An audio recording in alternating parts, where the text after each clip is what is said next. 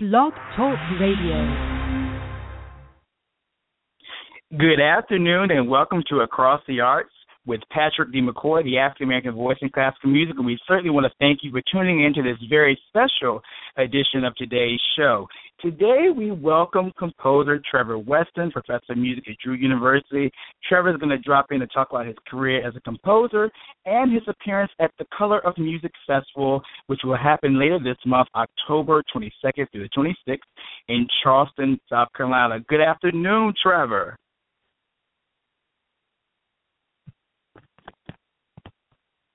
Hello?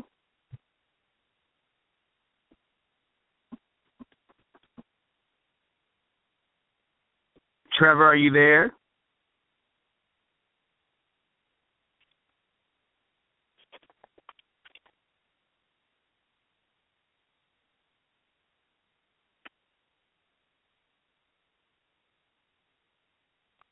Trevor, are you there? Hello? Trevor, we've had some kind of snafu. I think you're on the air now. Good afternoon and welcome to the show. Thank you very much. Glad to be here. Listeners, I do apologize for that, but hopefully we can edit that great pause out. So, Trevor, just tell me about your work as a composer. Just tell me about who are some of the composers that influenced your interest in pursuing a career in composition. Well, my first composition teacher was T.J. Anderson. I went to Tufts University, and he was my advisor, and I studied composition with him. And it was really through those lessons and his mentorship that I decided to become a composer. And he encouraged me to apply to graduate school. I left Tufts University and went to UC Berkeley and studied with Olly Wilson, amongst other composers, and he also became an important mentor to me as a composer, as an individual, and also as a scholar, someone who is interested in composition. And Olly Wilson is also known for his scholarship in African American music history. And at Berkeley, I also studied with Imbrie and Richard Felciano, also very important composers who influenced my work and my development. Now, of course, I just asked about the influences that led to you speaking about your college influence. Talk to me about your family. What kind of musical background was readily available in your family upbringing? Well, my father was an interior designer, but has been a singer in churches ever since he was a choir boy. In fact, while actually doing some research in Charleston, I found out that he took voice lessons with William Lawrence, who is an African-American musician who accompanied Roland Hayes and Marian Anderson. So growing up, I remember listening to him prepare solos and music for church, and there was a funny anecdote where he was learning a piece by listening to, I think it might have been The Seven Last Words of Christ by Dubois. Mm-hmm. And I said, Dad, you don't know this yet? And at age 5, I sang the whole thing from heart, just because I had a very good ear. So he said, you know what, we're going to put this child in a choir. So I started singing at Grace Episcopal Church in Plainfield, New Jersey. And while singing there, connected to families who had sent their boys to St. Thomas Choir School in New York City. And so I continued my education as a choir boy at St. Thomas Church. My mother is not a musician, but she grew up in the church. She was a Sunday school teacher. She's from Barbados.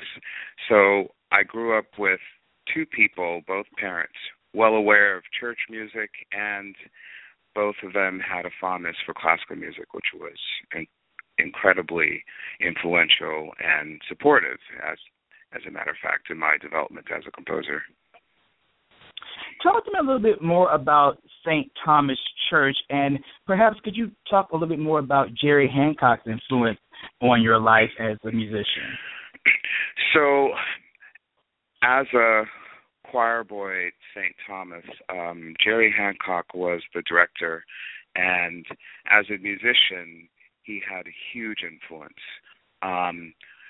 for those of you who know Jerry Hancock's legacy, he was an amazing organist and an amazing improviser, and also had a great vision in music. I would say that as a boy, and I wasn't alone, his musicianship and his performance and the way that he conducted the choir had a huge influence on how I participated in music, if that makes sense. You know, my own kind of musicianship and my approach to music was very much influenced by that experience. Later in life, when I became a professional composer after graduate school, he actually commissioned me to write a piece for St. Thomas, a Magnificat and Nunc Dimittis, and really, it's a highlight of my career as a composer. Being able to write a piece for Jerry Hancock and for St. Thomas was first a daunting task. But in writing the piece, I realized how much that experience has influenced my work as a composer and also my sensibilities as a composer. Singing choral music at an early age has, in a sense, always connected my kind of outlook as a composer to text and how text is represented through music. Or when I want to just write a piece for myself, I tend to write a choral piece because it's so dear to my heart.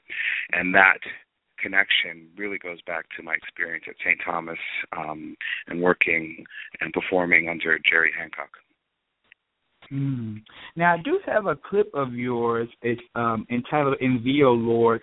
Before I play it, could you maybe talk about a little bit about the background of this particular sacred work? So when I was in graduate school at UC Berkeley, I directed a small chapel church called Christ the King, and it was an Anglo kind of Catholic Episcopalian chapel. And as music director, I decided that I would write music for my little quartet. I had a little quartet of basic, soprano, alto, tenor, bass. And In Thee, O Lord is a piece that I wrote for one of our services. We had a very traditional liturgy, including singing the Alleluia. And I wrote In Thee, O Lord, as a psalm verse to go with the Alleluia that we performed on Sundays. The recording that you have is of Cathedral of, I think Christ the King in Indianapolis. And I taught at Wabash College for a couple years. And while working at Wabash College, I went to many services at the cathedral in Indianapolis. And this recording is from one of their evensong performances. Okay, let's take a listen to that now. In Thee, O Lord by Trevor Weston.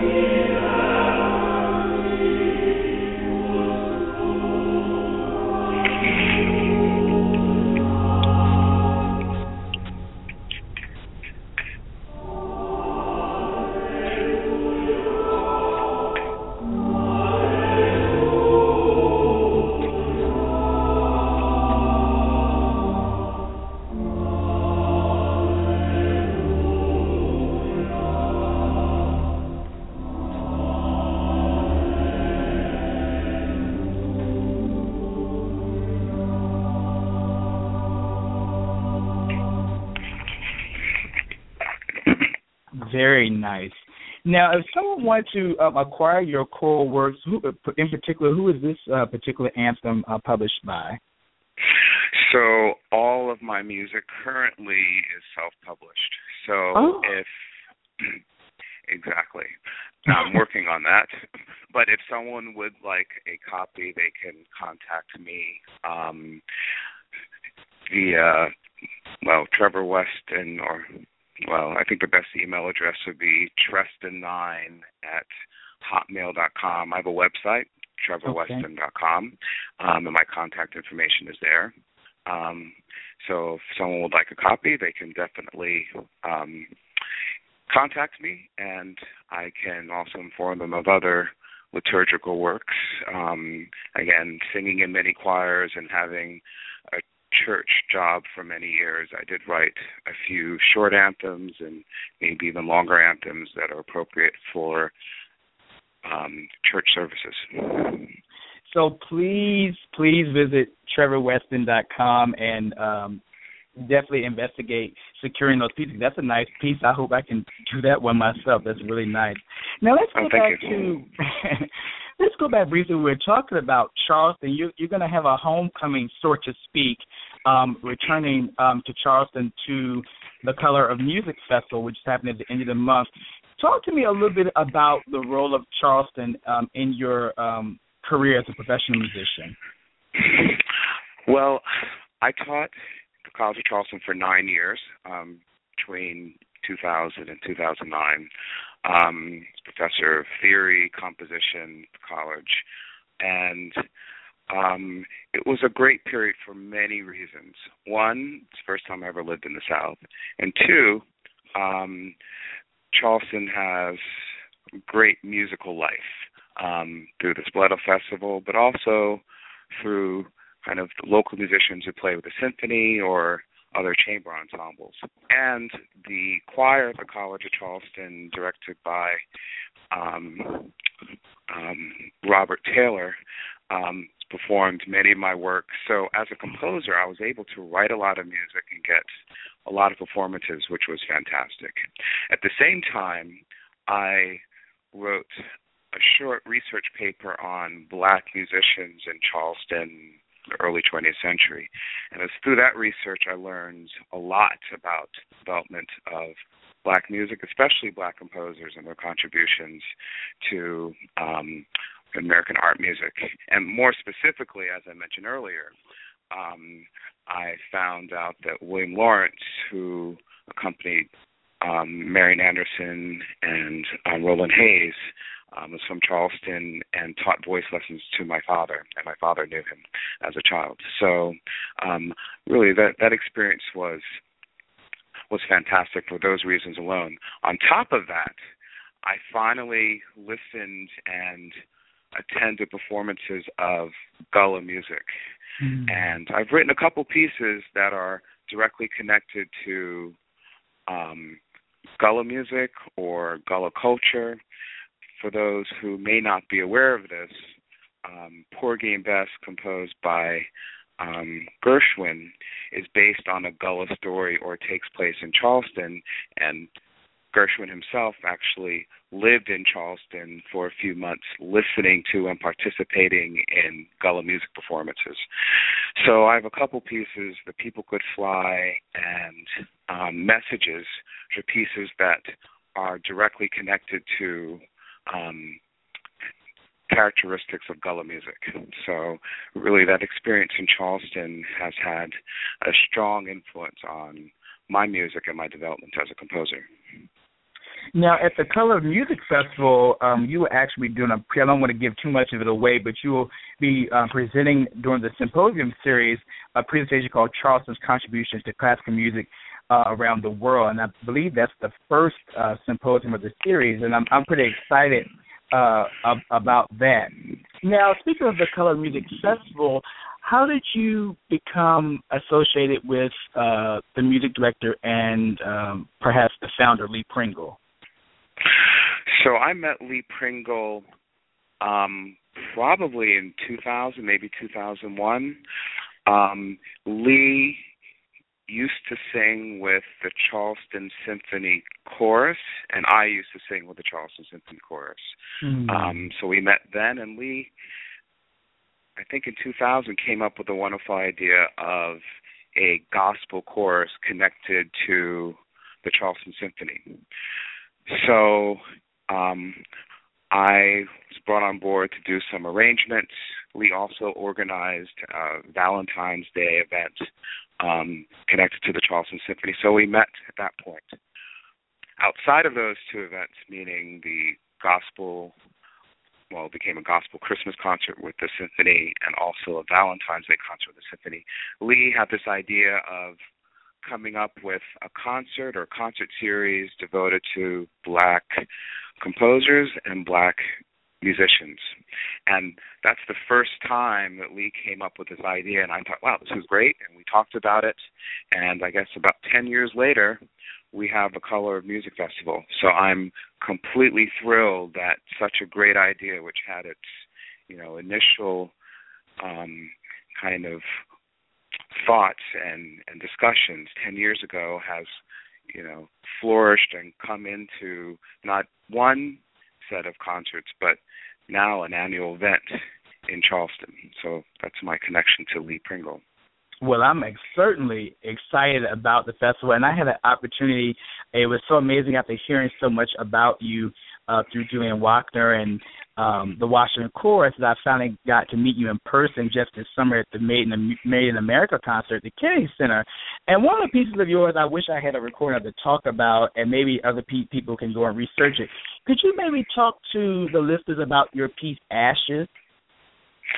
Sure. So Ashes was composed in 2002 as a response to the attacks of 9/11.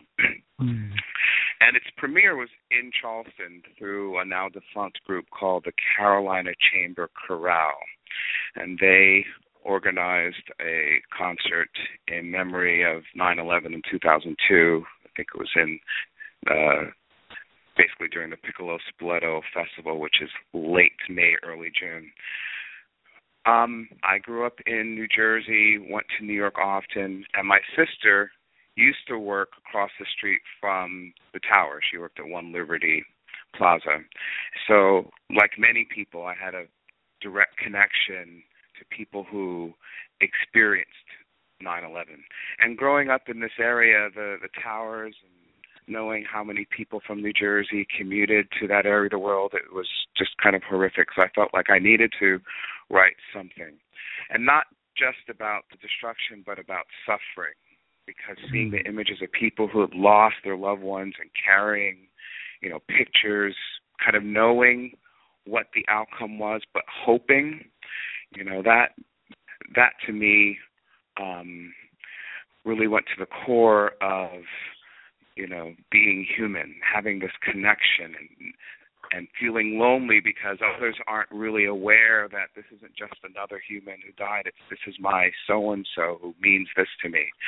So I wanted to write a piece that addresses that. So Ashes uses text from Psalm 102 from the Bible, and the title comes from one of the verses from that psalm, which is, I've eaten my ashes as it were bread. And that came to me because I remember hearing that there were recorded cell phone calls from people who were in the rubble, stuck, calling their loved ones the last time. And that idea of people maybe actually eating ashes while they're kind of making their last connection to those who they love and love them, I think really struck me. So I wanted to write a piece,